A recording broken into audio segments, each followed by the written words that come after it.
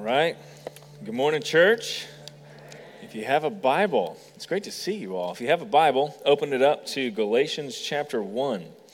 Galatians 1 is where we're going to be. If you want to turn there, that would be great. And as you do that, let me tell you about date night and clear all that up.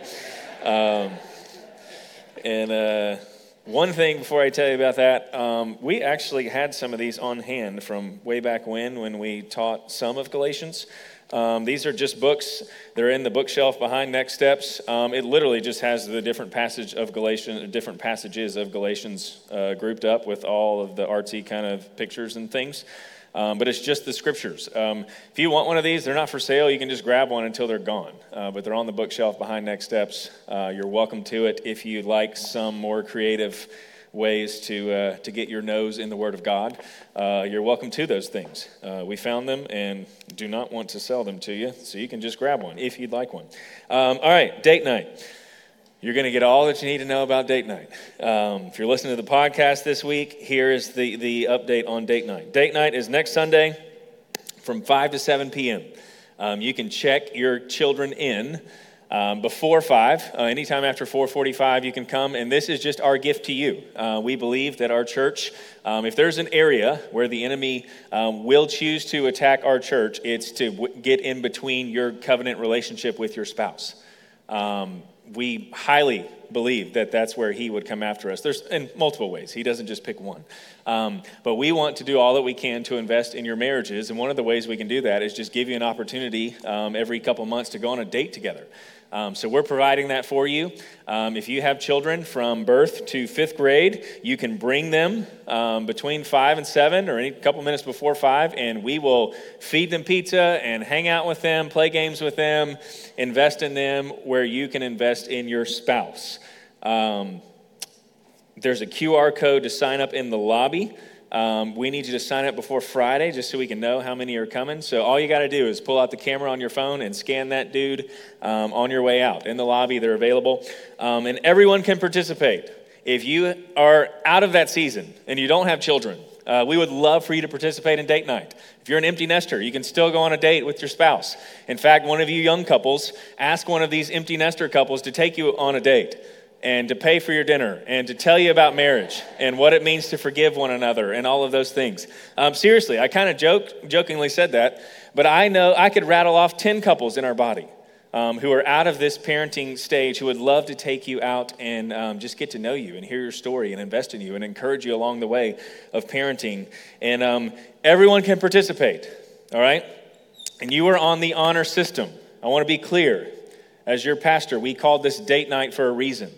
All right, this is not, I'm going to go to the gym and she's going to go to the grocery store night, all right, while someone else is watching our kids. Do not let your spouse off the hook. This is a night for you to go somewhere, to pay for a meal, and to look each other in the face and talk about life. We underestimate just how much we need that and how frequently we get it. So please make sure you do that. And like I said, you're on the honor system there, but it is date night for a reason. And then lastly, if you're a single parent, I just wanted to say this, haven't talked to my team, but I know their hearts and they would agree. If you're a single parent and you're in that season and you're dating and you want to participate in date night, that's great. But even if you're not, you are doing a noble thing, raising a family on your own. And we would love to give you a night to do whatever you want to do.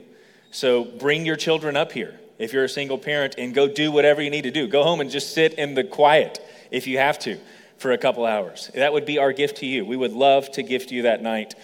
So parents, if you're married, show up, drop your kids off, go on a date. If you're a single parent, bring your kids loudly and proudly and drop them off, and we'll take care of them 5 to 7. And if you have teenagers that are approved to volunteer in our ministries and want to help, they're welcome to come and help.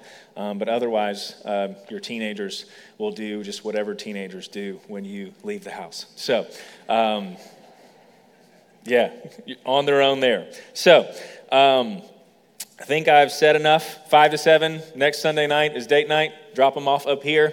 We'll take care of all the food and snacks and things. Unless you have an infant and you need to bring some of that stuff prepped, you totally can. let's read Galatians. Annalise Parada is around here somewhere. She's going to come up and read Galatians chapter 1, verses 6 through 10. So if you'll stand for the reading of God's word, let's not waste any more time and let's jump in it together. Do you want to hold that? Okay, awesome. I told you 6 through 10, right? Yes. Okay, good. Just making sure. I am astonished that you are so quickly deserting him who called you in the grace of Christ and are turning to a different gospel. Not that there is another one, but there are some who trouble you and want to distort the gospel of Christ. But even if we or an angel from heaven should preach to you a gospel contrary to the one we preached to you, let him be accursed. As we have said before, so now I say again, if anyone is preaching to you a gospel contrary to the one you received, let him be accursed. For am I now seeking the approval of man or of God? Or am I trying to please man? If I were still trying to please man, I would not be a servant of Christ. Amen. Thank you. This is the word of the Lord. Let's pray together. Father, as we look at these couple of verses this morning, God, as we look at your word, Father, I pray that you would lead us, you would guide us, you would teach us, Father, that we would see Christ, God, as he presents himself in the scriptures, that there is no other name, there is no other way. He is the way, the truth, and the life. There is no other name under heaven by which we will be saved. It is only through the person and finished work of Jesus Christ. Father, I pray for anyone in here that does not believe that, God, that they would see this morning, as Paul says, that they are troubled. God, not just when it comes to when they meet you one day, but God, troubled now emotionally as we talk about today. God, lead us, guide us, teach us. Pray that you would increase, I would decrease, that your word would do the work. In Jesus' name we pray. Amen. You can have a seat. So, as Jeff mentioned, there was an earthquake in Turkey this past week, and one of the things that was really neat is we sent a couple of staff members over to visit Jose and Tasha. Their trip happened before the hurricane and those kind of things, but when they came back, they were sharing observations about their trip to visit Jose and Tasha, and one of the things that was so fascinating was that they said, when you go to Turkey, or in Turkey, just the culture there, you share the gospel within the first 5 minutes of meeting someone. Within the first 5 minutes of meeting someone, you share the gospel with them. And I was like, wait, tell me more about that. Like in America, we do this whole thing where it's, we're going to build a relational bridge and all those kind of things. And what they said was, if you wait 6 months, 6 weeks, whatever it is, to share someone what you believe, in our culture, they will just conclude that your beliefs must not mean much to you if you waited 6 months to tell me what you believe. So culturally, and I'm not saying what we do here is wrong, but culturally in Turkey, one of the things you do is in the first 5 minutes of introducing yourself to someone, you tell them what you believe. So it's very interesting to see the differences and this idea that they would conclude, and it makes so much sense logically in my brain, that if I waited 7 months or 8 months to tell you something, you would probably conclude that, hey, that might be something you care about, but it might not be of utmost importance to you. There's another man. He passed away years ago. He was a theologian. His name was Nabil Qureshi. I don't know if you've ever heard of him. He wrote the book, Seeking Allah, Finding Jesus. He grew up in a Muslim home and was investigating truth and investigating all of these claims about Jesus. And he was troubled, as we're going to talk about here today, just on what was true and where is he going to go and who is God and who is Jesus and all of these kind of things. And one of the things that he noticed, you can read his book, you can watch his stuff on YouTube. It's phenomenal, especially if you interact with people who follow the Muslim faith and tradition and all of those things. I would encourage you highly, or the Islamic tradition, I would highly encourage you to watch those things. But one of the things he concluded as he grew up in the Muslim tradition and investigating Christianity is he would go and talk to Christians, right? Surely they know. And he would go up to Christians and start asking them about Jesus and who he claimed to be. And he concluded one of two things, because a lot of the Christians that he talked to did not know the gospel. And he concluded either, this was his kind of synopsis of American Christianity, was either these Christians don't know what they believe, or if they do know what they believe, they don't care if I go to hell. Because there is no urgency on the part of the Christian in America to share the gospel with me.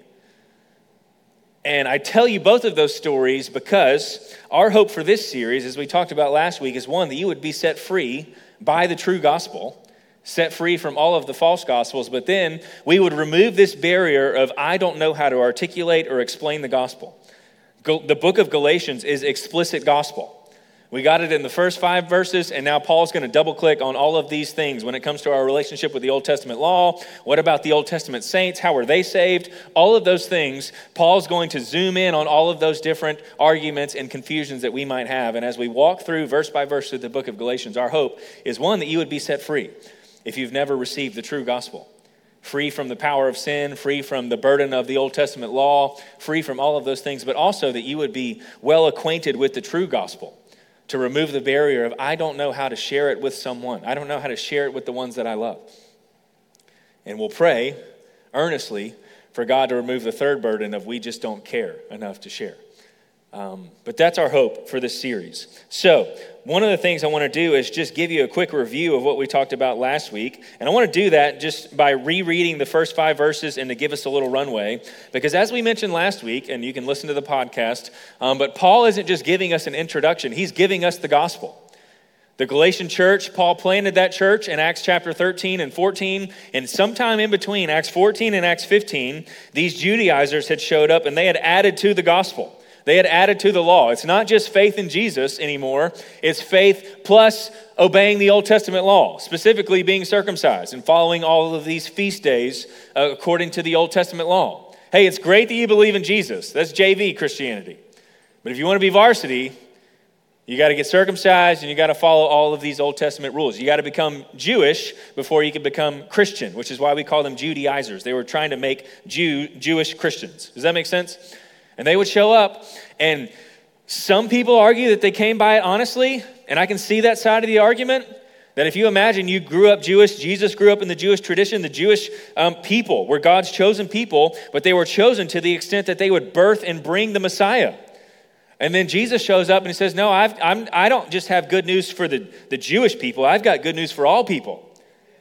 The angel shows up and says, behold, I bring you good news of great joy that will be for all people. When Jesus is presented at the temple on the 8th day, Simeon shows up and calls him a light for revelation to the Gentiles. That this isn't just good news for the Jews, this is good news for everybody. And you can imagine if you grew up Jewish, to suddenly all of these customs, all of these laws, to hear that you're set free from all of those would be very hard to grasp. And you would essentially watch your Jewish tradition die. So some of them, you could argue, probably came by it honestly, but Paul, if you read his language, he doesn't seem to think that they came by it honestly. And you could argue maybe some of them did and some of them didn't. But Paul is pretty clear that this was intentional deception. In Philippians chapter 3, he calls them dogs, which is different than how we think of dogs today. Dogs are like children to us. They were not that way in the first century. It was a pretty bad term to call someone. But he gives them, before he talks about them deviating, he gives them the explicit gospel. So let me read it to you to kind of get a runway this morning. Verses 1 through 5. It'll be up there. But he says, Paul, an apostle, not from men nor through man, but through Jesus Christ and God the Father, who raised him from the dead. And all the brothers who are with me, to the churches of Galatia, grace and peace from God our Father and the Lord Jesus Christ, who gave himself for our sins, to deliver us from the present evil age, according to the will of our God and Father, to whom be the glory forever and ever. Amen. So it's not just this cute little introduction. What does Paul tell us? One, he tells us that his apostleship comes from Christ, which is another argument that he's going to make in this letter, because they weren't just attacking the gospel, they were attacking Paul's authority. But then he breaks out into the gospel.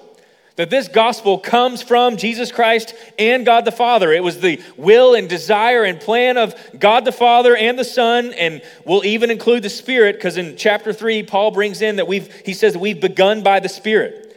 This is why we define the gospel as the finished work of the Trinity. That it was the will of God, the desire of God, to give you peace with God. How does that work? How do rebels and sinners and wicked people like me and like you, how do we who regularly turn from God, how are we made right with God? God became a man and gave himself for us. He lived for us. He died for us. He gave himself for us. And what did that giving do? It delivered us from the present evil age. And I didn't get to this last week because I think we spent too much time in Acts. But what he says here, we're not physically delivered from the present evil age. We're still here in this world. But we are spiritually delivered from the present evil age. We're freed from the kingdom of darkness and brought into the kingdom of his beloved Son. He's called us out of darkness into his marvelous light. That when you're set free by the true gospel, you are freed from the kingdom of darkness. Not physically. We still live in the broken world that we call earth. But when Jesus saves you, adults, children, when Jesus saves you, when you trust in Jesus' person and finished work on your behalf, he rescues you from the domain of darkness. He delivers us from this present evil age, that we're freed from our slavery to sin and our bondage of sin in our lives. We're set free from this corruption, this nature that's in it. And we still struggle against our sin and wrestle against our sin, but we're free from the penalty of sin. He puts a spirit in us and he sets us free from the power of sin in our lives. And one day, it's a seal, it's a down payment that we'll be set free from the very presence of sin when we meet him in glory. But all of this happens because he gave himself up for us. And all of this was according to the will, the desire of God our Father. To him be the glory forever and ever. Amen. This is why Jesus gets all the glory, because what's not mentioned in those first 5 verses of gospel? Me or my works. They do not save. Here's what we see in the first 5 verses. Jesus lived for me. He gave himself for me. He was raised. He delivered me. All of this was according to him. He planned it. He willed it. He called. He accomplished. He applies it. He secures it. He gets the glory. That's the good news of the gospel. It is Jesus and Jesus alone who has finished the work on our behalf. The gospel is the good news concerning the finished work of the Trinity. Salvation is by God's grace alone, through faith alone, in Christ alone, according to Scripture alone, for the glory of God alone. That's what we saw last week. And look at what Paul says in the very next verse. Verse 6, he says, I am astonished that you are so quickly deserting him who called you in the grace of Christ and are turning to a different gospel. What's so fascinating about this, and I can almost picture Paul writing this. Usually in Paul's letters, this is where he gives the thank you section of the letters. He introduces himself, he tells who he's writing to, where he came from, gives us some of the setting, and then he moves into a thank you. In Romans 1, 1 Corinthians 1, Colossians 1, 1 Thessalonians 1, 2 Thessalonians 1, 2 Timothy, Philemon, in all of these letters, he says, I thank God for you. In Philippians, he says, I thank my God every time in all my remembrance of you and all of my prayers with joy for you. And then later he says, I long for you with the affections of Christ. And what's fascinating about this letter is we get none of that. You can see just how upset Paul is. He's pretty irritated. And I can just picture him writing it like, I am so astonished that you have turned so quickly. And you can picture the Galatians going, hey, everybody gather around. We got a letter from Paul. And great, right? Raised from Christ. And I am astonished that you, and like, okay, we've messed up apparently. And he jumps in and says, I'm astonished that you are so quickly deserting him who called you in the grace of Christ and are turning to a different gospel. So he says, I'm shocked, I'm disappointed, I can't believe it. Later in chapter 4, verse 11, he's going to say, I fear that I've labored over you in vain. Strong language. Like, I fear I've wasted my time on you, coming to you and sharing the gospel with you because you've turned to a different gospel. In verse 20 of chapter 4, he says, I wish I could be present with you to change my tone.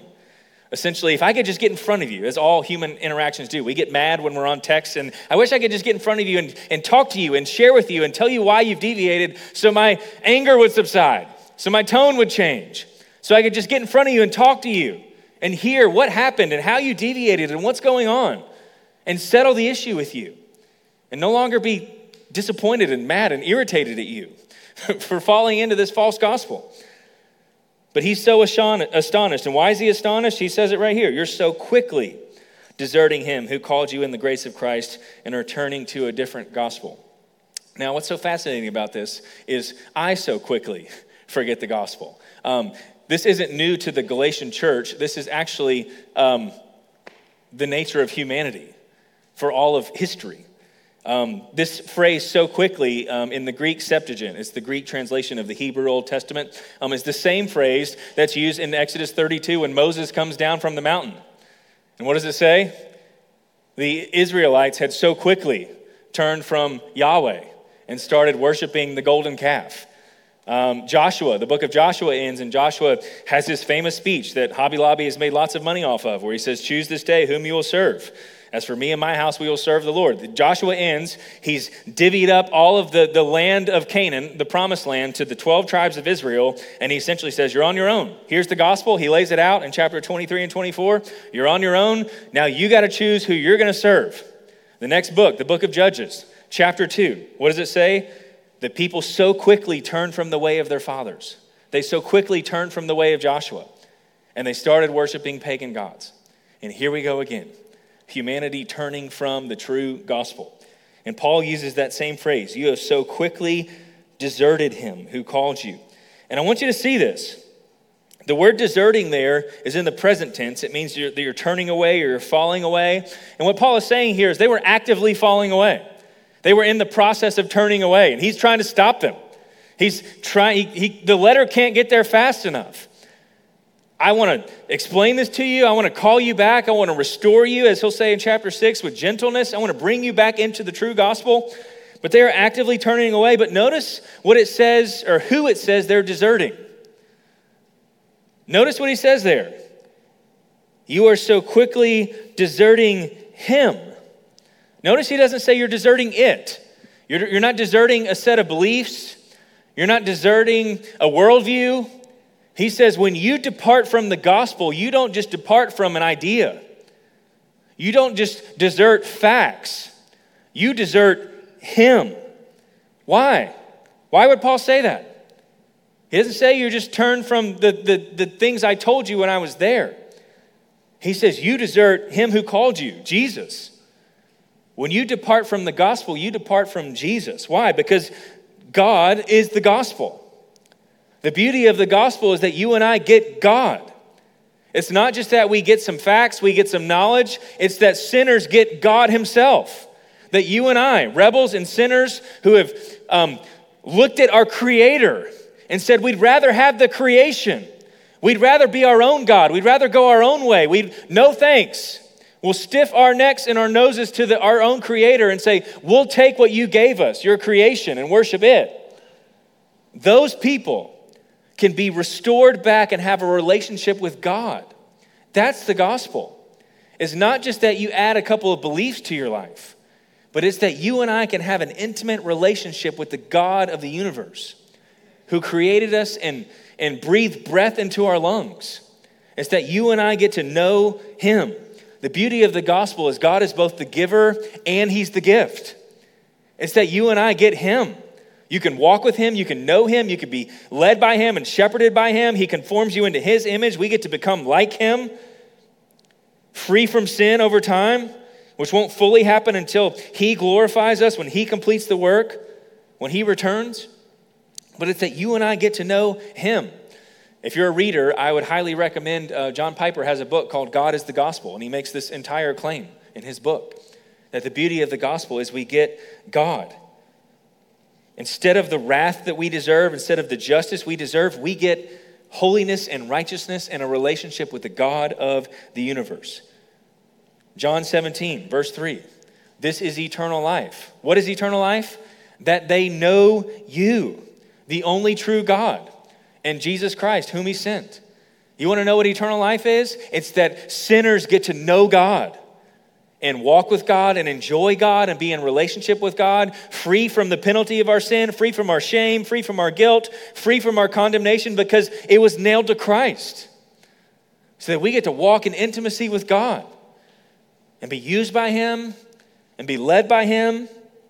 The gospel is God. It is Jesus Christ in his person and his work. He's the one who calls. He's the one who sins. He lives. He dies. He rose. He does the work. He pays the price. He gets the glory. That's the good news of the gospel. And you and I get to know and have a relationship with him. So Paul says the Galatians aren't just changing a set of beliefs. When you turn from the gospel, you turn away from Jesus himself. When you walk away from the gospel, you walk away from God. You walk away from Jesus. And what's so fascinating is, ironically, they were claiming to follow the true gospel and they were walking away from the real one. They were claiming that in their intelligence, that they were moving into the varsity. In fact, they were walking away from the gospel altogether. They weren't just deserting the grace of God, they were deserting the God of grace in their pursuit of adding to the gospel. But what's even more fascinating, remember the context of what's happening here.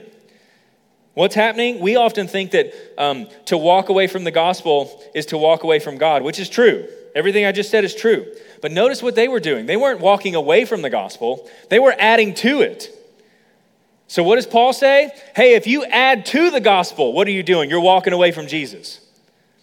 If you add to the gospel, if you take away from the gospel, or if you walk away from the gospel, you walk away from God himself. It's not just departing from those truths or denying them, which you can do, and walk away from the gospel. But Paul says if you add a single thing to the person and finished work of Jesus Christ, you walk away from Jesus. Either he finished it and he completed it all, or he didn't. And if you add to what he did, or if you take away from what he did, you no longer get him. Because he claims he was God in human flesh, he rose from the dead, and he finished the work. He is seated at the right hand of God. At the cross, it is finished. It's done. I've completed it. I've lived the life you should have lived. I'm dying the death that you deserve, and the work is done. The gospel is not a spiritual alley-oop where Jesus put it on the rim, and we've got to come in and finish it. No. If that's what you believe, then you don't have Jesus, as he said he was, as he claimed to be. And you depart from Jesus. So anytime that we turn away from, or we add to, or we take away from what Jesus did, we walk away from Jesus. Does that make sense? Because he himself and the Father and the Spirit and the apostles and Scripture claim that Jesus finished the work. So if we claim that it's not finished, we walk away from the true Jesus. Anytime you add to the gospel, hey, that's JV, but now you got to get circumcised. Hey, that's JV, but if you really want to be a Christian, now you got to speak in tongues. Anytime you add faith in Jesus plus anything else to be saved, you've walked away from Jesus altogether, is what Paul is arguing here. And notice what he says. Verse 7, not that there's another one, not that there's another gospel, but there are some who trouble you and want to distort the gospel. What he's saying here is there is no other gospel. If you depart from the gospel, you don't have gospel anymore. There is no other one. There's not another gospel. There is only one gospel, and it's Christ alone and Christ crucified. Christ lived, Christ died, Christ buried, Christ raised for my justification, for my holiness, died for my sin, and seated at the right hand of God is my high priest and my mediator between God. And if you depart from that, you depart from him. You no longer have the gospel anytime you add something to what Jesus did, and you cannot be saved by that message. If it's Jesus plus something else. If it's Jesus plus a couple of good works from me. Jesus plus me being a good person. Anytime you add to it, you no longer have gospel, and you cannot be saved by that message. So, notice what happens though. And I mentioned this as we began, but we're going to spend a little bit of time here. He says, there is no other gospel, not that there is another one, but then he says this, but there are some who trouble you and want to distort the gospel. And here's what I want you to see. Anytime, students, anytime you're led astray, children, anytime someone presents to you a message other than who Jesus is and what he's done, and we fall into believing that, adults, anytime we fall into a different gospel, it will always result in trouble for the one believing it. Always. And I'm not just talking about the final trouble, when we meet Jesus, who finished the work, and we have to give an account for our lives, and he's not our representative anymore. We have to represent ourselves with our own works and our own life and our own sin and our own wickedness, and we have an eternity of paying for our sin. I would call that trouble. And I'm not even talking about that trouble. I'm talking about trouble now. Anytime you fall into a different gospel, it will always result in trouble for the one believing it. And that word trouble means to cause emotional turmoil or confusion. And anytime you fall into believing a different gospel, you are always going to be troubled.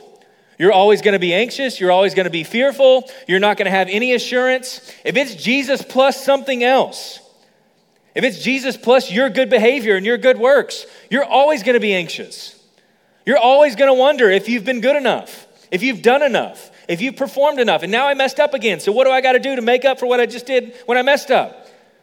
If it's up to you, you will always be troubled. You will never have assurance. You will always be afraid that if I died, I'm not quite sure what the verdict would be.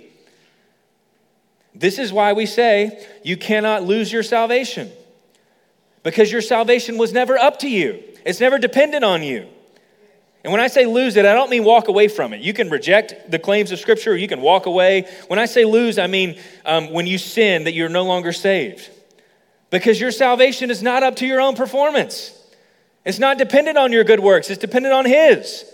And the only way you can lose your salvation is if Jesus sins. And that can't happen. He's already finished the work. He's at the right hand of the Father. So if you have trusted in Jesus Christ, and when I say trusted, I mean you're no longer banking on your own behavior, your own works, your own righteousness, your own being a good person.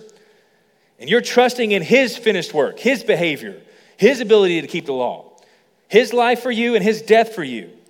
That when you trust in that, your hope is in that, your faith is in Him, you cannot lose it. Because it was never up to you to gain it. It's not dependent on anything about you other than believing in what He's done. Does that make sense?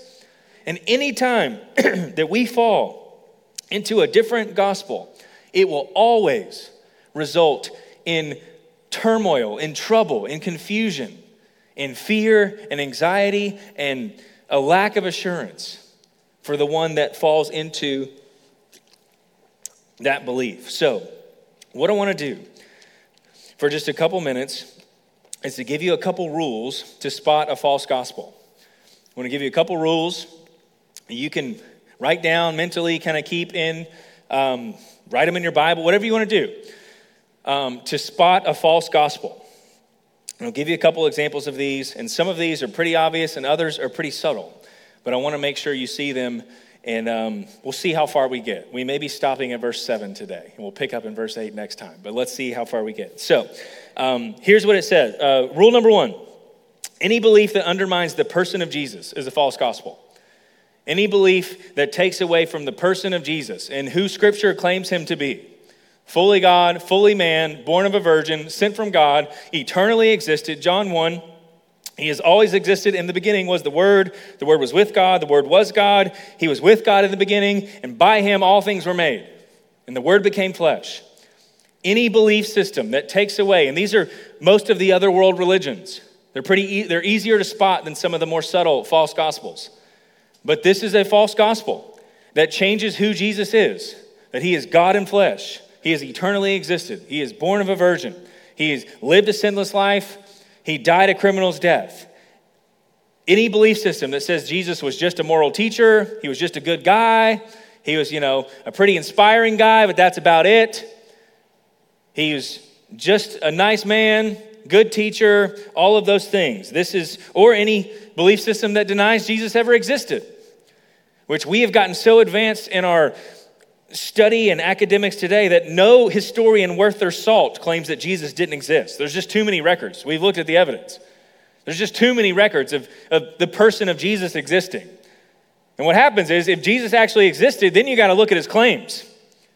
If He's a real person, you got to look at what He said and what He did. And we have so much evidence that He rose from the dead. So then you got to deal with that. So the atheist, the agnostic, the nuns as they're called today, that just don't believe in anything, don't believe Jesus was a real person, believe all this was fabricated, this would be a false gospel, a false belief system that undermines the person of Jesus as He's revealed in Scripture. This is Islam, where Jesus was just a prophet, but He wasn't God. This is Hinduism and Buddhism. Jesus was just a moral teacher at best. This is Mormonism, where Jesus was a created being. And some of these, like Mormonism, will say, well, we believe in the same Jesus. The Jehovah's Witness will come to your door and say, hey, yeah, we believe in Jesus too. But it is not the Jesus as He's revealed in the Scriptures. And Paul says if you take away from Jesus, you no longer have a gospel, and you've deserted the true Jesus. Does that make sense? Those are a little easier to see.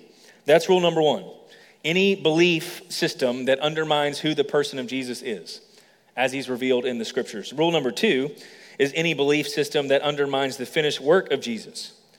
These are more dangerous because these systems, even some denominations, will use the same Bible that we're using. And they will twist the scriptures and say, well, this is why you got to add to the law. This is why you got to add to what Jesus has done. It's not just Jesus, it's Jesus plus these other things. But they will use the same Bible that you're using. And this is why we need to get our nose in this book. But we talked about it last week. This was Roman Catholicism. In the early days of the church, it was no longer grace alone that saves. It was grace plus merit, plus your good works. It was no longer faith alone. It was faith plus all of the sacraments. It was faith plus confession, plus attending Mass, plus practicing penance where you go to a priest and the priest was a little Christ who would actually forgive you and pardon you of your sins. One of the ironies of COVID was the Pope put out a tweet to all of the Roman Catholics and said, hey, just confess, because COVID, you couldn't go to confession and talk to a priest that close. He said, hey, just confess your sins to Jesus. And I want to say, no kidding, right? No kidding. But at any time, it's faith in Jesus plus any kind of work. And if you don't believe me, I'm talking about Orthodox Roman Catholicism here. At the Council of Trent in the mid-1500s, about 1545 to 1563, the Council of Trent, in response to the Protestant Reformation that said you're saved by grace alone, through faith alone, in Christ alone, according to Scripture alone, for the glory of God alone, the Council of Trent, the Roman Catholic Church, put out this statement that said this. It says, if anyone says they're justified by faith alone, in so meaning that nothing else is required to cooperate with what Jesus has done, to obtain grace and to be justified. If anyone says that you don't have to cooperate and add to and work along with Jesus, and that cooperation is not necessary, then he be prepared and disposed of by his own will, and let him be accursed. The opposite of faith alone, in Christ alone. If anyone claims that you don't have to add to what Jesus has done, then let him be accursed. And they even use the same word that Paul uses here, let him be anathema. And that word anathema just means cursed or accursed, but it specifically means to be set aside for God, to be cursed by him. If you think that it's just a free gift of God's grace, then you're kicked out of the Catholic Church, the Roman Catholic Church at the time, and you're cursed. Adding to the finished work of Jesus. That one's a little more obvious. But the ones that are a little more close to home are Jesus plus baptism. Baptism is not a bad thing. It's a command in Scripture for the believer. But if you add believing in Jesus plus being baptized then saves you, then you no longer have the gospel. And the thief on the cross, Jesus lied to him when he said, today you'll be with me in paradise. He's nailed to a cross. What does he do? The only thing that being born again can cause you to do. He says, hey, this man's innocent. I'm guilty. We're getting what we deserve. He's not getting what he deserves. And Jesus says, today you're going to be with me in paradise. He recognized the innocence of Jesus and his righteousness and his perfection. He recognized his own sin. And he asked for mercy. Same thing you and I do to be saved. But as soon as you say you got to believe in Jesus plus get circumcised, you got to believe in Jesus plus be baptized, that's adding a human work to what Jesus has done. Now, baptism is a command in Scripture that we are to obey once we are saved, after salvation. It is a great thing. It is acknowledging to the world that you follow Jesus as the Lord of your life. But it is not what saves you. It is the fruit of a heart that has been saved. That I want to obey this command and follow in Jesus' footsteps. Jesus plus speaking in tongues. 1 Corinthians 12, verse 30. Speaking in tongues was a gift from the Spirit. But Paul says in 1 Corinthians 12, he says, not all speak in tongues, do they? Essentially, not everybody gets that gift. Not all were given the gift. So you can't require it to be saved. Doesn't work that way.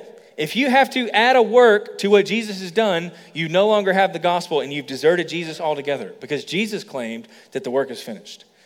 Those a little more obvious, but Jesus plus moralism is one that we see all the time. It's not just believing in Jesus, but you got to believe in Jesus and be a good person, and then you'll be saved. You got to believe in Jesus. Imagine the amount of anxiety and the lack of assurance you would have if you think it's believing in Jesus plus you have to be good. I would never have assurance. I mess up all the time.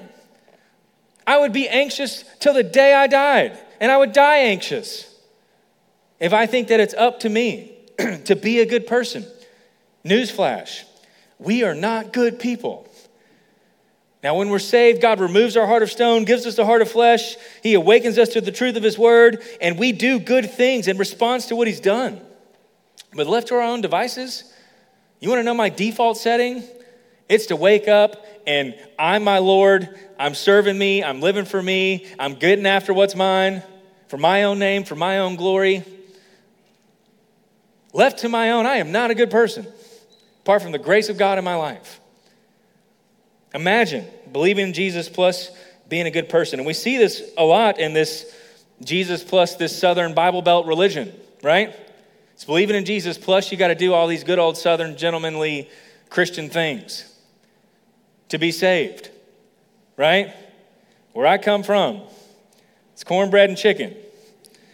Where I come from, a lot of front porch sitting. Where I come from, trying to make a living. What does he say? Working hard to get to heaven. We joke about that, but if that's what you think the Christian life is, you working hard to get to heaven, you don't have the gospel.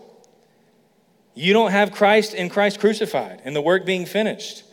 If this whole Southern mentality, if we're just working hard to get there, that's not the gospel. And Paul says you have no gospel at all. You've departed from Jesus and who he's claimed to be. And you can listen to the song all you want. It's catchy. I'm not, getting legalistic about it. But if that's what you believe about your relationship with God, where Jesus has done all the work and you just got to finish the work with your good Southern deeds, you don't have gospel and you are not saved if it's up to you. The issue with all of these is that to the degree that your salvation is up to you, to that same degree, you're going to have anxiety and a lack of assurance and fear. Because if my salvation is 1% up to me, I'm going to be anxious because I can't complete the 1%. I can't be good. I can't do enough good works. I can't outweigh all of my sin and all of my bad works and all the times I'm selfish and all the times I'm only thinking about me. I can't do it. If you think about all the world religions, Buddhism, Hinduism, that believe in reincarnation, I could be reincarnated 1,000 times. And I would never be good enough. In fact, they believe that each time you do better, you progress. I would get further and further away. I just would. However much percentage in your mind your salvation is up to you, it's that much percentage that you're going to be anxious and fearful and emotionally unstable because you think it's up to you. And you will never have assurance. You will look at all these other religions that say, hey, here's the path. Jesus didn't do it. He didn't complete the work, but here's the path to do it. Now go and try. And you will never have assurance. This is why every time we gather, I don't stand up here and give you 4 ways to try harder this week. Hey, here's the Bible passage. Here's 5 ways you can be a little better. Here's 5 ways you can try harder to earn God's love. That's not gospel. That's religion. That's not the work is finished. Now go and believe it and go and do that. That's here's 4 steps to try and finish the work. Now good luck. That's why we don't preach that way. We preach Christ and Christ crucified in every passage of the Bible. We get to the gospel. We see what the standard is, and the standard is good and right and pure. It's God's holy standard. And we see how we fall short. And we see how Jesus met the standard for us, and because he met the standard, now we're encouraged and empowered by his Spirit to obey the standard. Apart from his Spirit, we can't do it. But he's done it for us. He's given us credit for doing it before the Father because he's done it. And now he gives us his Spirit to obey, which empowers us to follow after him. Why don't we preach that way? Because we all need the gospel on a regular basis. We need to realize we don't measure up and we don't meet the standard, and Jesus has met it for us. Rule number 3, and this one's a little more subtle, but any belief that says, or where the goal of our salvation is something other than Jesus. If the goal of salvation is something other than Jesus, something other than you and I get Jesus, then you don't have the gospel. If Jesus died to give us something other than himself, this is where the prosperity gospel comes in. If Jesus lived and died so that I could be healthy and wealthy, that's not gospel. Does God long to give good gifts to his children? Yes. But does God promise us that every believer that puts their faith in him is going to instantly get rich and be healthy? No. I could believe in him today and get cancer tomorrow, and he is still just as good. Why? Because I'm going to live forever without it, so I can endure it now. I have all eternity to live without my frailties and my failures and my diseases and all of those things. He actually promises us, in this world, you will have trouble. At the end of the book of Philippians, Paul says it was appointed to us not just to believe, but to suffer. That scripture claims that we don't get to escape the brokenness of this world, but we're delivered from the spiritual bondage of our sin. So come what may in this world, if you put your faith in Jesus, he's the goal, he's the prize, and we get forever in heaven with him. So any gospel that makes the good news about getting something other than Jesus Christ is not a gospel. The idea that Jesus died, if I believe in Jesus, my cancer will go away. Or if I follow Jesus, I'll start making more money. Or follow Jesus and your kids will stay safe and be successful. Why are those dangerous? Because the focus of those gospels aren't on Jesus. They're on us. It's idolatry. I'm going to use Jesus, so hopefully he'll give me what I really want, which is health and money and wealth and possessions and all of those things. If your gospel, if your good news is focused on this life, then you've missed it. More benefits, more stuff, more shiny things on this earth, then it's not the true gospel. The true gospel is you and I were rebels against God. We deserve to be condemned forever, and we get Jesus as our life, as our death, as our substitute, as our payment, and as our prize. And we get to spend forever in heaven with Jesus. Jesus did not die so that you can overcome your debt. Now, if you follow Jesus and live according to his words, that might happen. He created the world. He knows how it exists. He gives us principles in his word to manage our money wisely. It's not a bad thing to be out of debt. It's a great thing, actually. Scripture attests to that. But if that's why you're following Jesus, because you think salvation is no longer being in debt here on this earth, in your financial world, then you don't have the gospel. Jesus did not die to give us the earthly desires of our heart. Jesus died to change the desires of our heart. Apart from Jesus, my desires were all sorts of ungodly things. And the good news of the gospel is he removes that heart of stone and he gives me a heart of flesh, and he gives me a heart to see him and treasure him and run after him and desire him. Does that make sense? You and I are not the hero of the story. Jesus didn't come to give us a makeover. He didn't come to give us some tips. He didn't come to be a supporting actor in the movie of our lives. He's the hero of the story. The other one that I want to mention, and then we'll wrap up, is the common grace gospel. And this one is so subtle. And I want to be clear and make sure that you get the definition of common grace is God's kindness that he bestows to all people, believer and unbeliever. Scripture says that he makes the rain fall on the just and the unjust. That God in his goodness is generally kind to all people on this earth. The fact that you and I are breathing and living right now, the fact that many unbelievers in our city exist, is God's common grace. It's God's kindness to all people. But I want to be clear, that is not salvation. And if someone asks you if you are saved, if you've put your faith in Jesus, and your response is, well, God has always been there, and he's gotten me through some hard times, that is not salvation. That's God's common grace. where God gets us through all of our hard times. From him and through him and to him are all things. To be saved is not just to acknowledge that God exists and he's gotten you through some hard seasons of your life. That is still focused on this life and this world. To truly be saved is to acknowledge that I am a sinner and I don't deserve God's grace, and I no longer trust in my own works to save myself. God sent a substitute. His name is Jesus. He's my substitute. I'm trusting in his works instead of mine, in his life instead of mine, in his death instead of mine. That is to put your faith in Jesus, not just to acknowledge that he's gotten you through hard times. Is it true, theologically, that Jesus has gotten you through hard times? Yes, and I don't want to diminish that. But do not mistake that for your own salvation. Does that make sense? I want to be clear about that.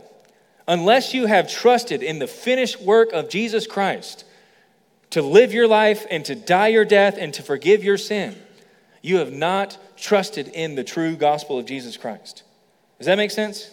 I want to be really clear, because we live in this Bible Belt where we think that everybody, because we have this general idea that people go to church, is saved because they recognize that God exists. And until you decide that I'm going to stand before Jesus one day and not trust in my own works, but I'm trusting in his, then you haven't accepted the true gospel. Does that make sense? And here's why I give you the true gospel. Because as I said earlier, all of us are prone to forget it. I forget it every single day. Now, when I say forget, I don't mean deny or reject it or no longer believe it. But my default setting is to wake up tomorrow and think that it's up to me to win God's approval. To run to this Bible and read this so God will be proud of me. To do good works so that God will love me, which is religion. It's not gospel. I am no better than anybody else. And to the extent, remember, grace and peace, to the extent that I forget God's grace, I won't have peace. If I wake up tomorrow and I forget that Jesus has finished the work for me and I go out and try to complete it, talk about a day without peace. I will never have peace. It's to the extent that you and I remember his grace. This is why we encourage you to read your Bibles every morning. Why? So you'll be reminded that the work is finished. And you won't go out and have to try to earn the work. You'll live from the work. To the extent that you remember his grace, to that same extent that you'll have peace. You could be in a season of your life where everything seems to be falling apart.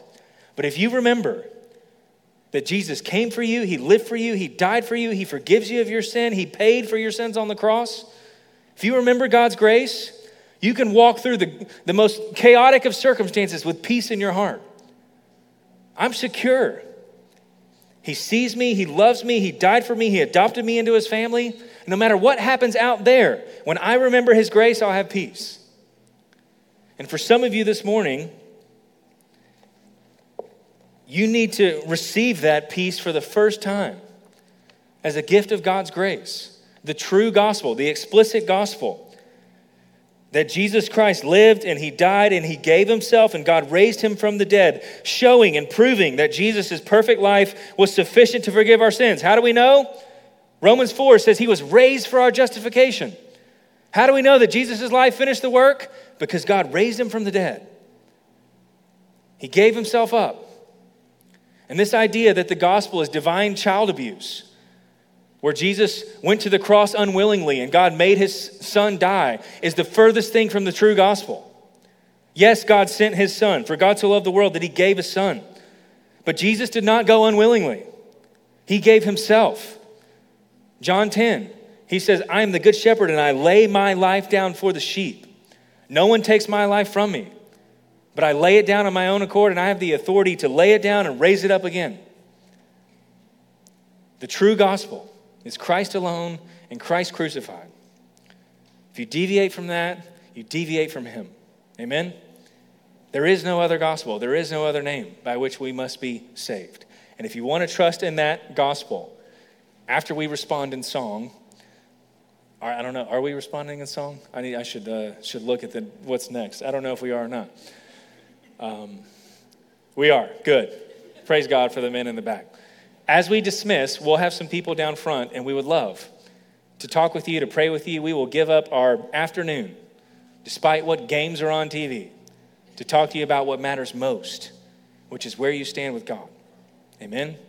That's verse 7. We'll pick up in verse 8 next week. Father, we love you. God, thanks for your word. Thank you for the truth of the gospel. God, that the more we know the truth, it will set us free. The more we remember your grace, we will have peace. But God, also, the more we know your truth, the more we will expose the lies. The more we will be able to see the enemy's attacks when he tries to give us a different gospel. God, thank you that you are the gospel, that we get you. We give you all the glory for what you've done. You've done the work. You've paid the price. You've raised. You lived the life. You died the death. Father, all glory and all of our worship over these next few moments goes to you. To the glory of your name. Amen.